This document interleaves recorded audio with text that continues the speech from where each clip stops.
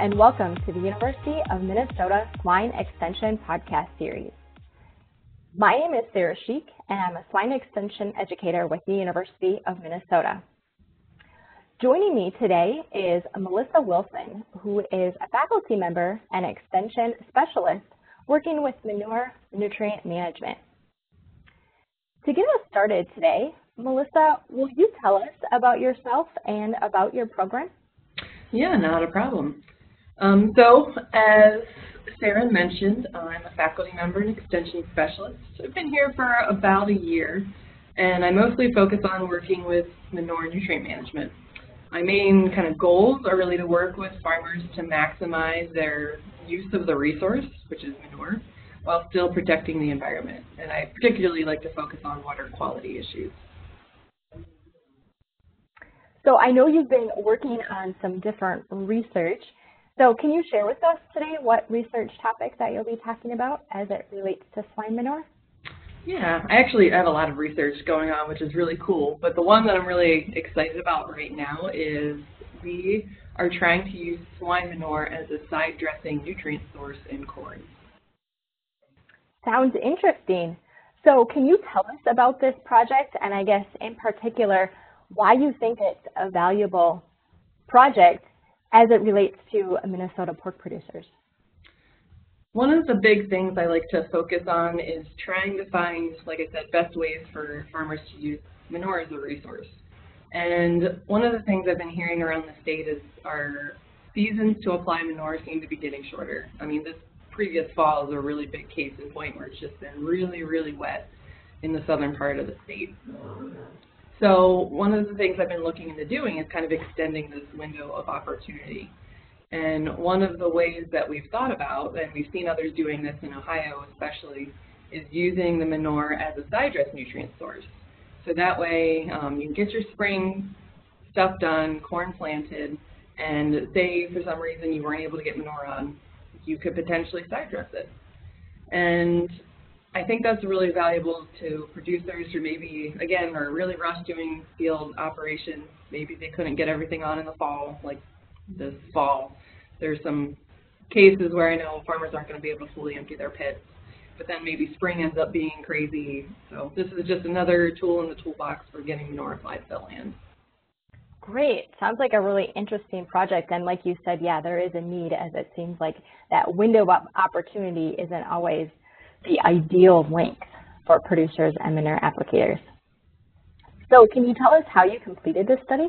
It's kind of been an interesting process. What we wanted to do was test different nitrogen sources for side dress. So we compared liquid finishing manure to anhydrous ammonia and urea ammonium nitrate, so UAN. And then we also had strips where we had no side dress nitrogen. And let me tell you, those were very yellow this summer. So what we did is we did this on farm. We worked with a local farm producer near Le Sueur and basically put large strips in the field. So we had strips where we had the side dress manure, strips where we had the anhydrous, et cetera, and we replicated these across the field. So for the swine manure, which has been interesting, we actually decided to go all in and use a drag line. And yes, I know a lot of people think we're crazy taking a drag line into standing corn, but if you get in before the growing point comes above the soil, then the corn will fold over, but it actually pops right back up. And they've shown a lot of this in Ohio. You can actually see videos of where they're dragging corn with drag lines. So we went all in and decided to try it out. And let me tell you, it is really, really kind of freaky when you're out in the field and you're watching that drag line just pull the corn over. We did have some mortalities, we'll say, areas where kind of mud got dragged up onto the corn plant that didn't help. A lot of it just did really pop back up, so that was kind of interesting. So what we're looking at is we looked at soil nitrate and all the different treatments throughout the year. And we just got harvested, last week. And this yesterday, while it was nice out, my crew went and got their final soil samples. So you've completed 1 year of this study, but now you do have multiple years that you plan to do this study. Is that correct? Yes. Yeah, we plan to do at least 2 years. Okay. So are you able to share some early results, or is it a little bit too early to talk about that yet? No, actually, so I'll start with some basic results that we saw visually over the summer. It was very interesting. Like I said, you could definitely see where we did not side dress any ends. Do know that the whole field did get 40 pounds of nitrogen applied at planting with the corn, so there was a little bit to start.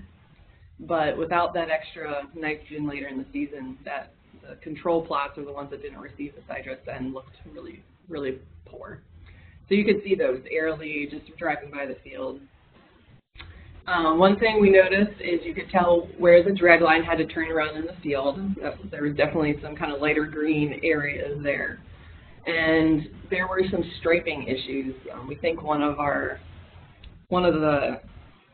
pumps, or not the pumps, one of the lines got a little clogged as we were applying the manure in a couple of the different strips that we did. So those were some things that we could see from the air, and we were a little bit concerned about. But hot off the presses, I just got the yield results from this year, and there's definitely, the control got about 140 bushels per acre, but all of the nitrogen treatments were all very similar, and they all had over 200 bushels per acre, just over. And when we did the statistics on them, they actually were not statistically different. There was enough variability that they were all the same.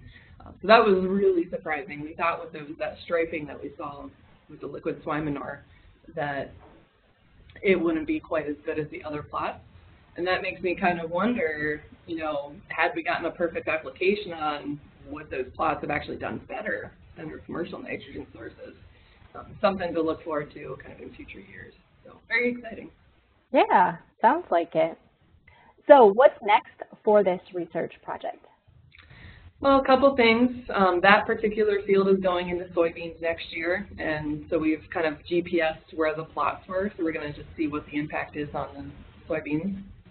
We'll be starting a second year in corn next year, where we'll side dress some manure and other nutrient sources into there. That way we can get 2 years of information.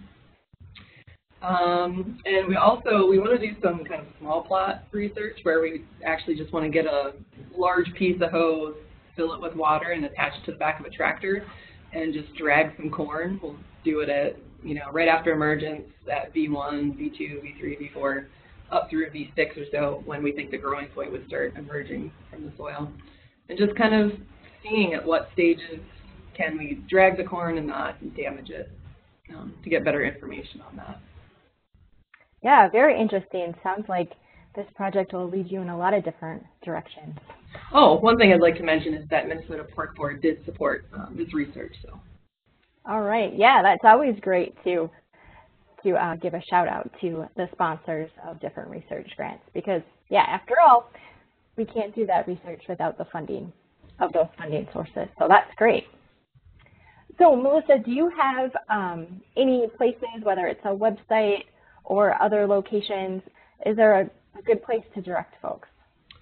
So we have our general kind of extension website where we have more kind of generalized practices and tips, and that's www.extension.umn.edu/manure. And we'll be putting up research reports and things like that, but that'll usually happen kind of more after things are finished. But for kind of on-the-spot results, I've been kind of posting stuff on my Twitter account, so definitely check that out. Sometimes I get some photos up, which is pretty cool.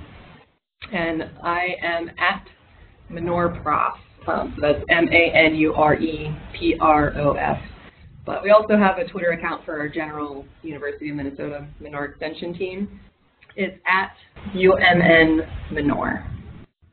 All right, great. So folks can go to those areas and follow along with research that you're doing. Anything else that you'd like to add today? Well, so far it's been really great working with some of the swine producers across the state, so I've been very thankful and very lucky so far. Well, this wraps up our podcast for today. So thank you, Melissa, for sharing your research on side dressing swine manure with us. And thank you for listening to the University of Minnesota Swine Extension Podcast. This has been Sarah Sheik, Swine Extension Educator along with Melissa Wilson, Extension Specialist in Manure Nutrient Management. To further connect with the University of Minnesota Swine Extension, please visit the swine-specific web pages on the University of Minnesota Extension website at www.extension.umn.edu/swine. And on those pages, you will find connections to our blog as well as our Facebook page. To learn about research being done by our swine faculty in veterinary medicine, please visit their Swine in Minnesota blog at www.umnswinenews.com.